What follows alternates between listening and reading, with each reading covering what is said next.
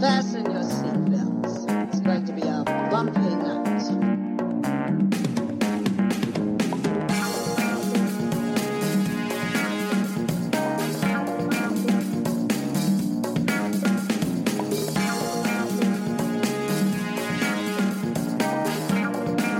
I am the one who knocks.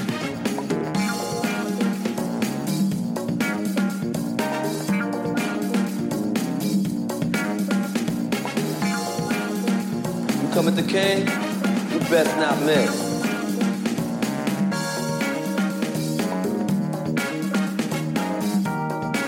Over the line!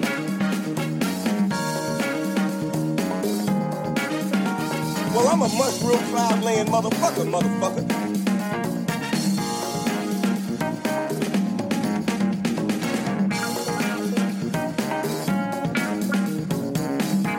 Are you a pathetic and worthless pig?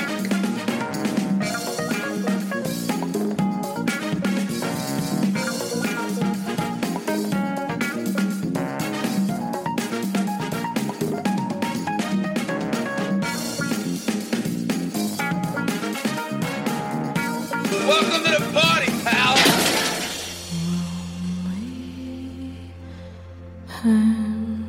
Welcome to the Party Pal, the mind-bending film and television podcast you didn't know you needed. I am one of your hosts, Michael Shields, here with film historian and part of the Welcome to the Party Pal team, Christian Needon. Christian, how you doing today?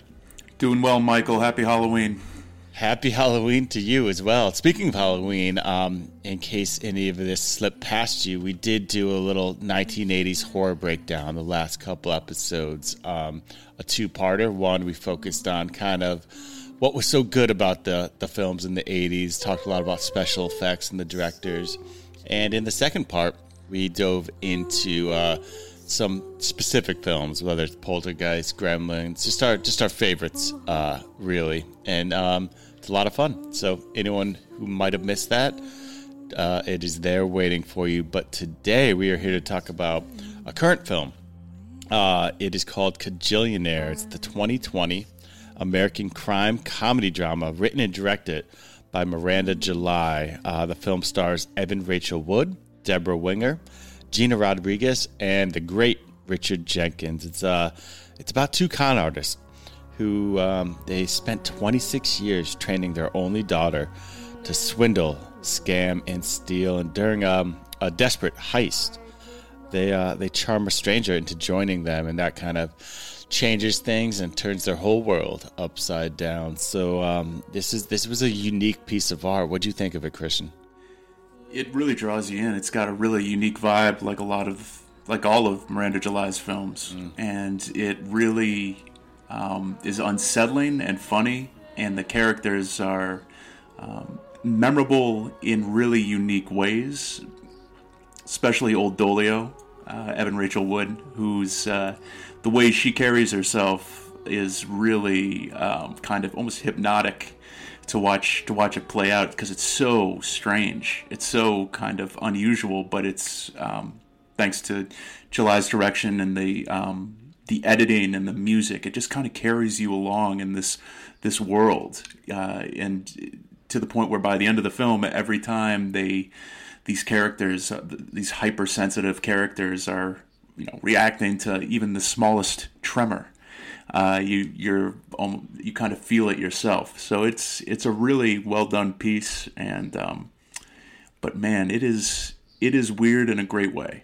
Yeah, it's completely different, and I mean that is exactly what you would expect from Miranda July. She's most well known for Me, You, and Everyone We Know. That's in 2005. That was a captivating film. I remember watching that back in the day. I have to admit, I have not seen The Future. That's her 2011 film about a couple's journey to get a cat, and I think the cat actually becomes a narrator. Have you seen that, Christian? I have not, but you sold me. Oh, absolutely. And just this film sold me. And I went back and I was thinking about how much I enjoyed Me, You, and Everyone We Know. And I'm just so captivated by Miranda wholly. I've heard really good things about her books. One is called No One Belongs Here More Than You, and the other is It Chooses You. she's such a captivating artist in that she really focuses on kind of the oddities, those that live their lives on the outskirts of society. And I always have a good time when that's the case, when they're exploring the people that are different. I think anyone who has fashioned themselves as being different or at some time or another in their lives, enjoys seeing that and it makes you understand that there's beauty in our differences and we're allowed to be different. And so I'm as excited as I am to spread the word about this film, I'm excited to keep my eye on Miranda a little bit. Yeah, one of the things that she's done really well in the two films that I've seen of hers is quiet desperation and the idea of exploring it in different ways. There's a great scene in this film where the family, old Dolio's family, Robert and Teresa, her parents, and this new accomplice, Melanie, go to one of Melanie's older clients. I guess she works. So I guess Melanie works as an assistant at an optical business. So it's that's how they pick. She tries to help this family pick out marks, and it's this guy who's dying in his bedroom and just wants to hear the sounds of a real family again in his house, just doing things like clinking silverware or having conversations, and and so without really expecting to, they spend the last moments of this guy. They share the last moments of this guy's life with him, and I thought that was really an interesting scene to see their various reactions to that when their initial motivation was to rip him off. Mm-hmm. The other thing too is the kind of burgeoning realization of old Dolio's existence, or not just, and it's not just individuality or sexuality, but actual engagement with the world after being raised not to want to engage with modern society beyond kind of skimming off of it, and it's interesting that seems to be a recurring theme throughout this film, is just the quietly spoken, not even the unspoken, but the quietly spoken yearning for more from life. Yeah. Despite this desperate existence that this family lives. Absolutely. We got to see old Dolio. What a wild name. I got a story on how that came to be in a moment. But obviously there's so much trauma and so much void in her life growing up, and that void was love and affection. And we got to see through this, the way they told this story, how she saw, it was basically because her parents, the way she treated Melanie, which is Gina Rodriguez's character, the stranger in this case, how they treated her different. And she began to realize that she might need to, that she deserved to be treated in a certain way, that she might deserve love. And you just, as we're going through this, and what a performance by Evan Rachel Wood. It's such a nuanced, just weird performance, but her eyes were open to this deserving thing that she did deserve. And I think that's beautiful. And it's funny, but you did mention that that scene with the dying Mark. That there was a lot of humanity in that as well, and his loss and what he wanted there too. But I thought a little deeper, because these grifter movies and these scam con artist movies, it's a lot of fun just to watch how they do it and how they devise their plans and pull it off. But in that case, and in consideration of some of the other scams they did in this film, you can't help but thinking about that there are other people on the sides of this, that it's, there's other people being hurt by these things. And, I thought there was a lot of depth in that being pointed out subtly as well. Yeah, I always, the thing that really occurred to me while watching the films, watching old Dolio's kind of relationship with her parents, and the explanation for their denial of affection was that she's kind of lived a Skinner box existence of a childhood, where, for those who don't know, it's this kind of experiment. If you put a baby and you in a box, I guess, and denied it all love and affection or human interaction, what would that what would the result be?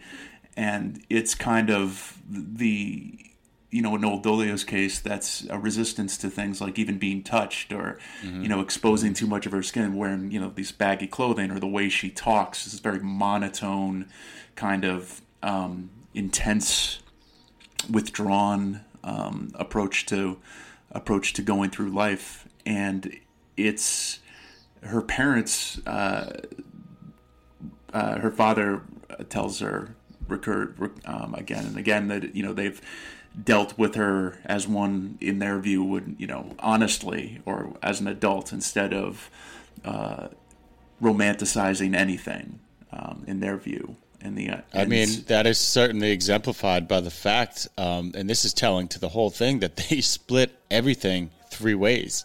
Yeah, and how she and when Old Dolio's confronted by Melanie about why she thinks of of her parents as her parents, the best she can come up with is that even split is this the way that's the strongest part of their dynamic. There's no affection or love or familial relationship there. I think you boiled it down perfectly to that line. When she's asked about her family dynamic, that was her answer, and it's really telling to the way they decided to treat her in life. And that's very sad. It's troubling to think about that. I love your description, and I actually hadn't heard that term before. That was great to hear. Yeah. And on the other side of it too, is that when it comes to being essentially a low-level grifter, they've kind of honed her into a weapon almost. The way she moves when she's on the job is the way she can contort herself and jump around, and the opening scene that's also in the trailer is her getting hold of the family getting hold of a mailbox key. And they go to the mailbox, and it's up to Old Dolio to reach through to time it so that no one on the other side of the box, any mail employees, can see her reaching through and stealing mail from the neighboring boxes that they can then live off of. But yeah, I like that idea of her as a weapon. Yeah, exactly. Yeah. And involved in that is the idea of surveillance. That's another underlying thing in this film is the rise of how their lifestyle is more and more being intruded upon and foiled by cameras. Yep. So it's interesting that there's a scene where Old Dolio and Melanie are going grocery shopping, and even though it's a moment where it's a rare moment where she's not breaking the law, she's so tuned up that she notices every single camera in the supermarket, because her dad has again and again drilled into her that once you're in, your face is on record, they've got you. This and yet she's the one that her parents send into those situations where, if things go badly, if someone ends up being on a camera or ends up being recorded, it's going to be their daughter. So it's this real desperate kind of situation, and the transition from that, essentially from that weapon to being a regular kid, or not a kid, but a fun-loving person, is always now like forever tinged by that. So there's a moment where Old Dolio is dancing, Melanie's playing music, and she's finally breaking loose and dancing, but all of her dance moves are the same move she uses when she's trying to dodge cameras. So it's her hitting the floor and popping up and jumping to a side, and it's really, it's now, at age 26, it's the formative years are past, and now that's what she built is. Yeah, it's built in now. You mentioned the contortion, and even just there with the jumping, we're discussing the melancholy, and there's so much sadness in it, and some of the sadness is bittersweet, and some of it ends up being quite beautiful. But it's hilarious too. The film is really, really funny, and a lot has to do with that contortion. But besides that, I mean, the idea of the soap coming into their office home is visually stunning, but also really funny. You just mentioned it. The way she enters the post office with the jumping and the bobbing and weaving, the sensitive landlord that they have, who's kind of, you think of landlords and kind of they have to be hard or, not like this. It was upsetting to him to have to ask for money, which is and just the physical contortions of all of them. They all had their own unique, obviously just it also defining of character, but they all had the way they moved through the world was very different and unique, and there's a lot to laugh at here too, which is wonderful. It's a complex film all around. Yeah, and to that end, I was trying to figure out when the Mother Teresa is walking around. I don't know if she has if the way she's walking, it's supposed to be that one leg is shorter than the other. Yeah. Or that it's flat-footed or something like that. But even that has a really unique thing. And also the fact that it was Deborah Winger, which is I can't remember the last time I saw Deborah Winger in a film that I would talk about on a podcast. So that's absolutely that's pretty good. She's done some television here and there recently, but it was great to see her. Really wonderful. The cast is fantastic. I'm just a huge Richard Jenkins fan from 6 Feet Under. He was the father in that. I loved him in The Visitor, which was kind of a big breakout role for him. He crushes in HBO's Olive Kitteridge, and then what else was The Shape of Water, of course. I think he's so great, and he's got some other roles, Step Brothers, and just anytime he's in the mix, he does such a great job. Deborah, of course, Evan Rachel Wood, what a unique role in this, and Gina Rodriguez is great. Gina's starting to be in a lot of films, which is good. Annihilation was one recently. She's also Gina on Big Mouth. I love Big Mouth, so mentioning that. But her role was really, that's when the movie kind of broke open in a different way. And, a lot of the heart was infused there. But it was fun to watch her, just a bubbly, kind of, happy, just, more relatable type person that they come upon. And it was fun to see her be absorbed by this or drawn to it, because from the outside looking in, it is a strange world that she was stepping into, but people do want to be a part of something bigger, or in this case something exciting, and sometimes your life can be so monotonous or the same old, and when something comes your way and you're like, wow, you guys do that, I want to be a part of it, and it changed the whole dynamic and kind of opened up the film right there. Yeah.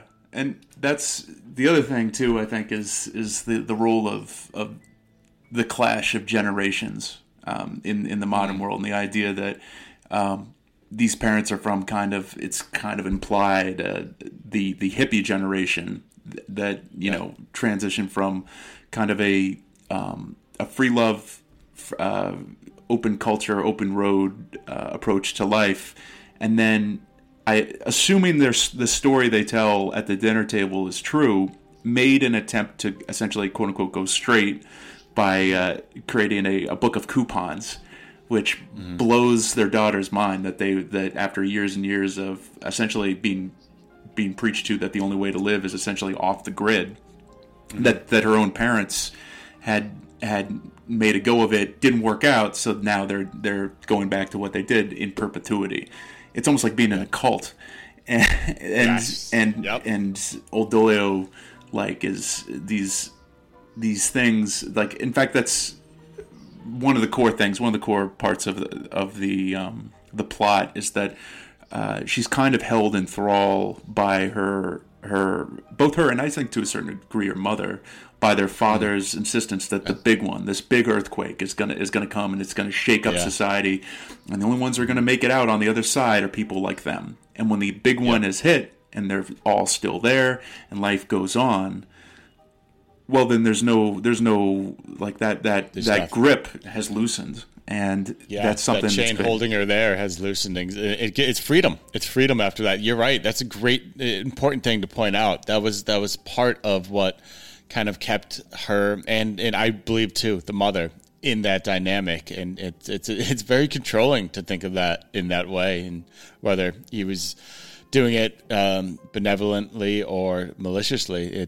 I'm not sure, but that's a great point. Underlying so much of this, this was a huge surprise to me. This idea that there was a surprising love story that came of it, and I actually found it really, really affecting. This was probably the most moving part of the whole thing to me, just because Melanie saw Old Dolio, allowed Old Dolio to be seen as a person, to be enjoyed for who she is, and that was just, I thought that was gorgeous, and those two kind of came together towards the end, and there was something not only wonderful about seeing her break out kind of free from the family, but also be able to be seen as someone worthy of love and then receiving that love. I thought that was pretty moving. Yeah, and that's, again, from the films that I've watched of July's, that seems to be a recurring theme. I mean, most, whether you call it famously or infamously, in me and you and everyone you know, with the little kid and the sex pervert, who first meet in a chat room talking about the back and forth forever and ever. I'll leave it at that in terms of what they're talking about. But they then essentially to be able to pull off a moment at the end of that film where they meet on a park bench, and it's kind of that it's actually a touching moment, it's kind of like watching an emotional kind of puppeteer at work. The July does that very well in her writing, and how you find sympathy for people in the strangest places. That's more to the extreme ends, and I think when you've hit those extremes, something like Old Dolio's burgeoning romance is pretty tame, and especially in this cultural moment with Melanie, is something that's not.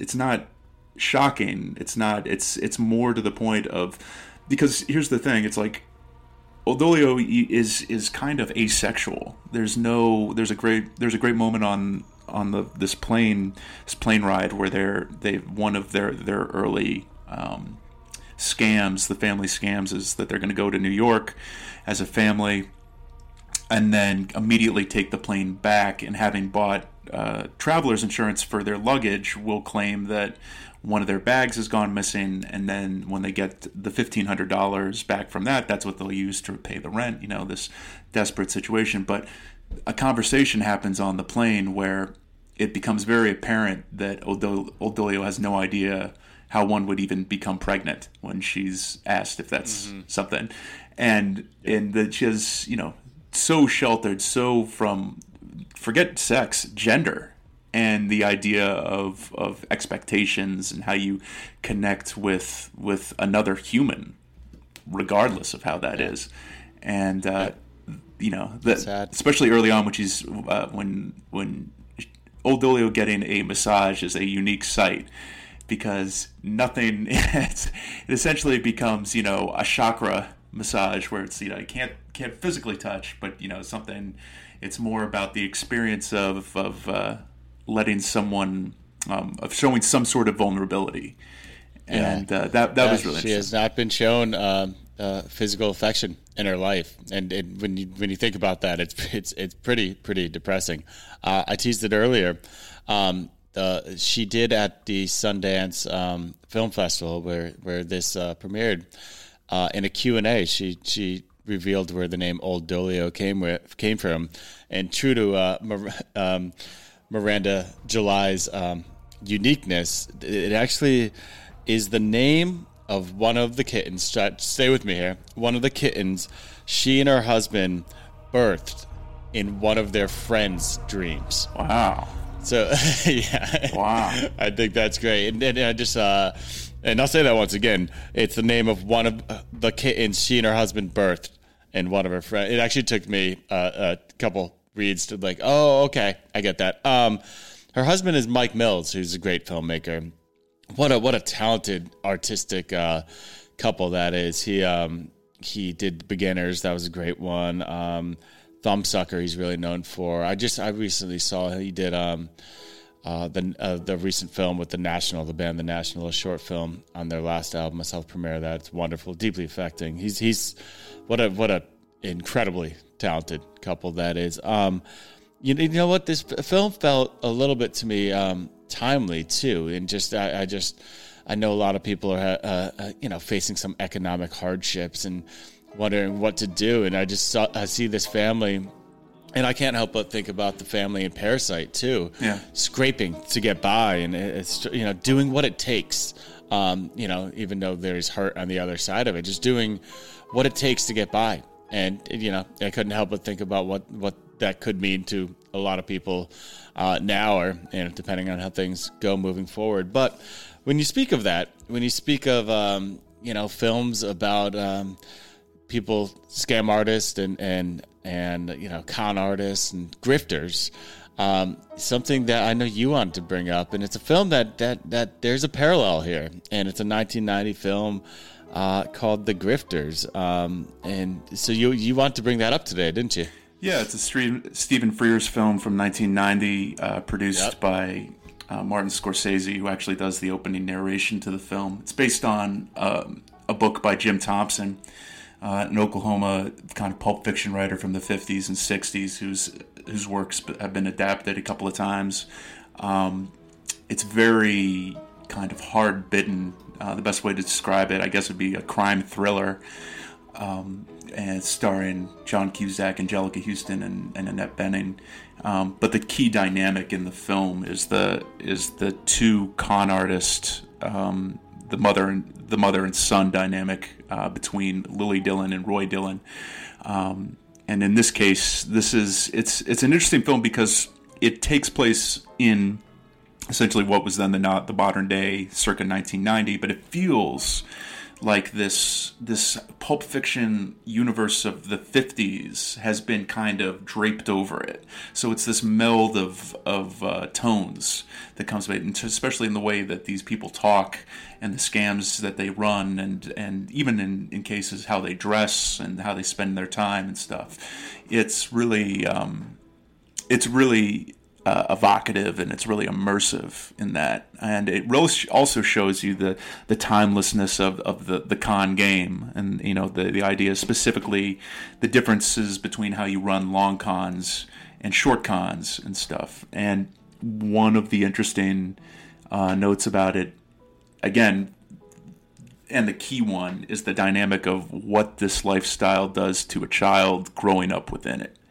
And in this case, John Cusack's Roy Dillon is 25 at this point and left home when he was 17.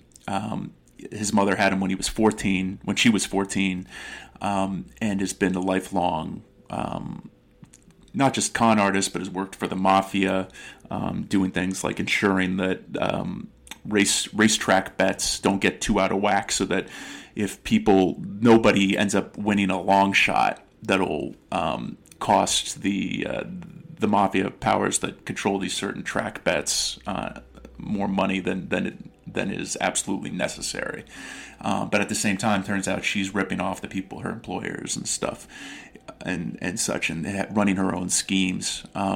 Cusack, early on in the opening of the film, as he's left as a 17-year-old who's as you find out later, has had enough of essentially being a team with his mother, where at times he plays her little brother on in con schemes.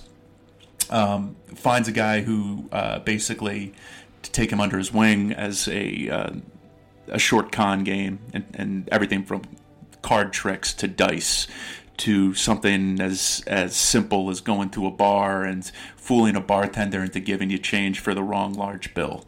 Things like this that again, scraping a living and dangerous, but something that he's told early on. The difference between the long con game and the short con game is long con, when things go bad, you do serious time. And he tells him, never do serious time. Don't go to jail. the worst if you're doing short time. Things supposedly are less. You can talk your way out of easier, supposedly, but as Roy finds out, that's not necessarily true. When one of his small time schemes goes bad, he gets beat physically and gets internal damage, which kind of throws the plot into motion with the dynamic of his girlfriend Myra, Annette Bening, coming into conflict with his mother, who's coming to visit him. And the thing about the dynamic between these people is that, I look at Kajillionaire and I look at Old Dolio, who's again plays 26, so it's her and Roy are similar ages. After watching these films back to back, it's, what happens if Roy doesn't leave his mother? What happens if if all he ever knows is that dynamic? And that was something that was really interesting to think about. The idea of case study right there. Yeah, absolutely. If anyone is still with us that hasn't seen The Grifters, I would just like to urge you to get on it right away. It's revisiting it. I hadn't seen it since the 90s. Just remind it how good of a film it is. And it holds up. It is a Jim Thompson book, as you wrote. It's funny. I was Bruce Springsteen's kind of doing the rounds, supporting his new album, Letter to You, and Doc. And he's doing a lot of interviews, and I've heard him mention multiple times now that kind of pulp crime books of from days yore really inspired a lot of his writing, and he mentions Jim Thompson multiple times. Specifically, and it's worth noting that The Getaway. The Getaway was a big one. Yep. Yeah. Sure. Huge. Absolutely. And Frears he's a great filmmaker too, and it's he did High Fidelity and Dangerous Liaisons, which did well there. I'd like to also note that he did recently. He's the director of A Very English Scandal, which I really, really enjoyed. But it's a real stylized film. It's fun. It's got a dark ending, but it's a captivating ending. And it did so well. It was a film that really resonated. It won the best film at the Independent Spirit Awards. It's considered a classic, and it deserves to be. And I'd really like to drive that home, that this is something I think many people would enjoy. And just watching some of these capers, I'm glad you mentioned that bartender $20 trick was maybe my favorite trick in the whole film. But yeah, you're right. It is a really unique case study to compare these films and kind of think about what it would be like to be in a family like this, or and also kind of coming back to it like Cusack's character did. Yeah, and in this case, it's. Both families in both these films are living very desperate existences, despite whatever facade they're throwing up. It's way more stark, that reality in The Grifters, where I'll give an example is Myra, who's this ultra confident, sexy young woman who can't pay her rent, and there's a memorable scene where she gives her landlord the choice of her, or of having a free go at her, or the rent money. And it's interesting, just that whole idea of what you see and what's really going on. And for my money, again, like for those people who watch a lot of great 80s and 90s thrillers and crime movies, there's a character actor from that time, this guy J.T. Walsh, is kind of known as like the ultimate that guy from those films. If you've seen him, you know who he is. And unfortunately, he tragically passed rather early in life. He's been dead about 20 years now, but he plays her Myra's former partner Cole in a really interesting flashback sequence where you see the real stark divide between the presentation of this guy who's this really ultra confident operator who can rip off new money oil men for hundreds of thousands of dollars, but when the scheme is not happening and times are slow, his mental illness kind of eats him up, and to the point where he's we find out he's been kind of sent away to a mental asylum because he can't deal with the world as it is, and that's the underlying suggestion in both these films of mental illness.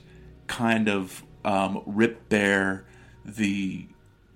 and counter whatever romanticism you might have about this lifestyle of being a rugged individualist. It's not. It's desperation day in and day out to make to make that money.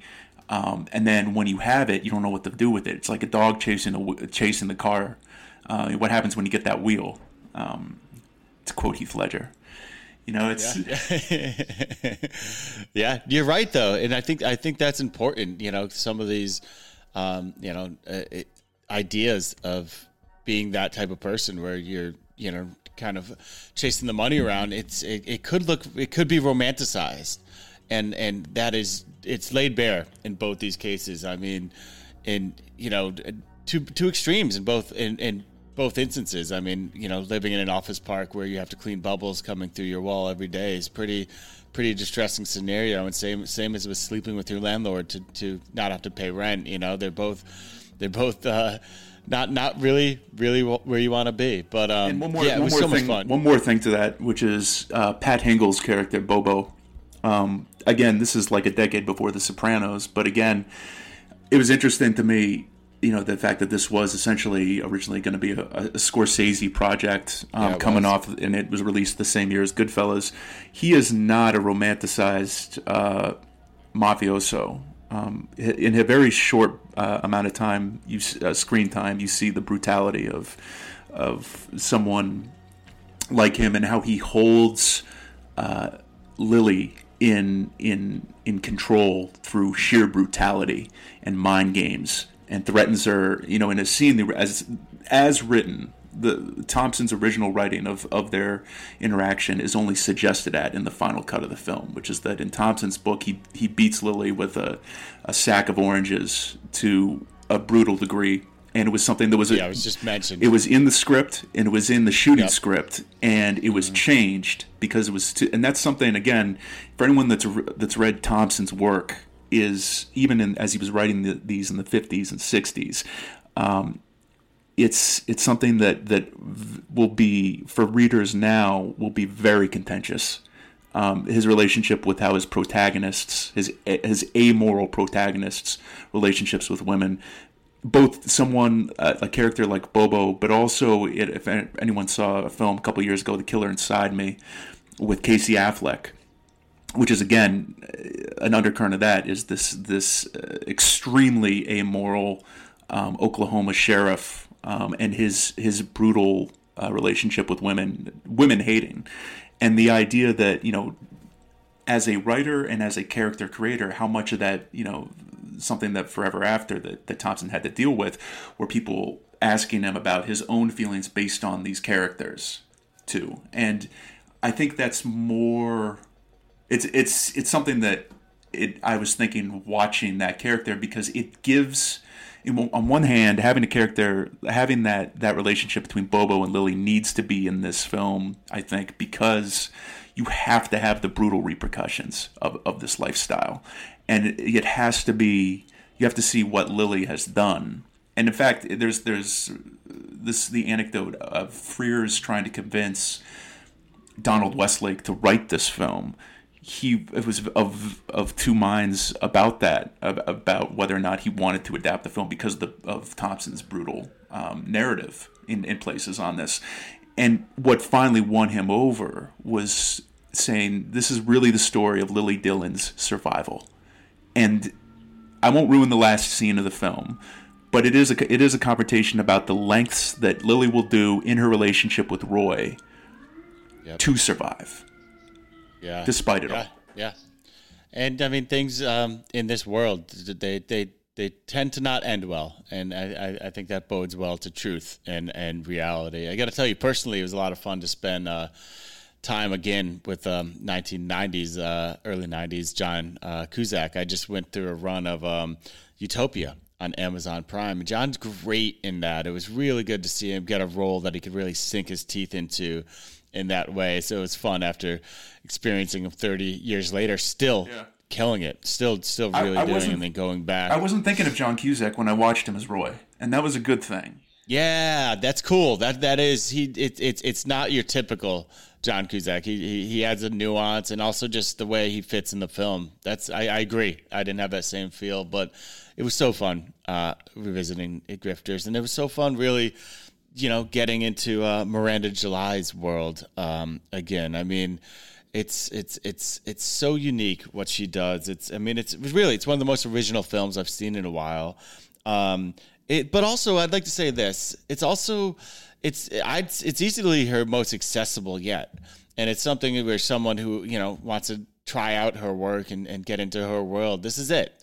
A lot of actors you're familiar with, and some moments that are relatable, to anyone who's a human, yearning for love in this world. And I think we can all relate to that. It's about love.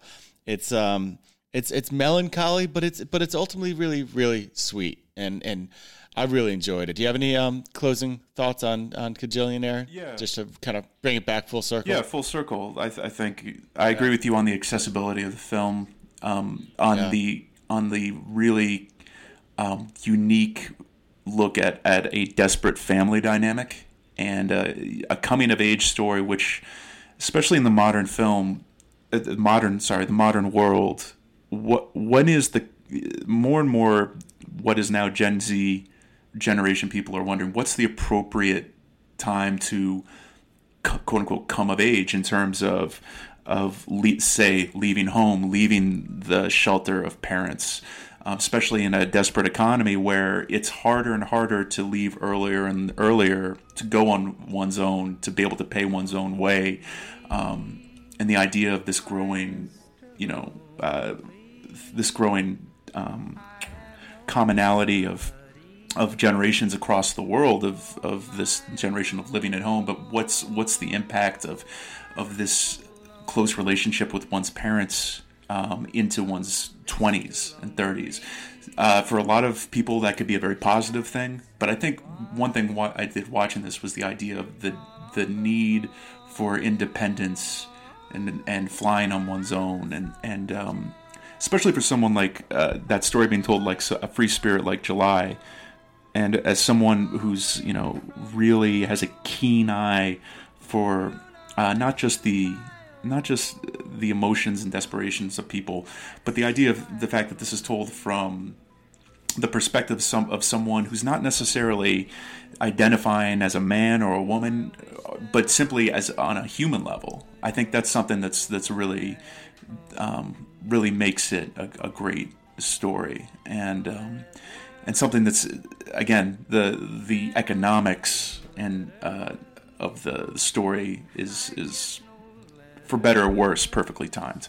So I highly recommend it. Yeah, absolutely. It's you just mentioning all that and kind of bringing up the idea of when what you just said makes me think of just how many layers there are here, and just how many things. I mean, think of all the thoughts that came to our mind that this film invoked. There's a lot to it, and it's definitely something that was worthy to take in and worthy to speak about right here. So, Christian, thank you for your time and for discussing this film with us here today. Hey, thanks, Michael. Looking forward to doing it again real soon. Absolutely. We'll be back at it before we know it. And thank you, everybody out there, for once again joining the party.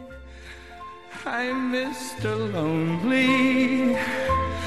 I wish that I could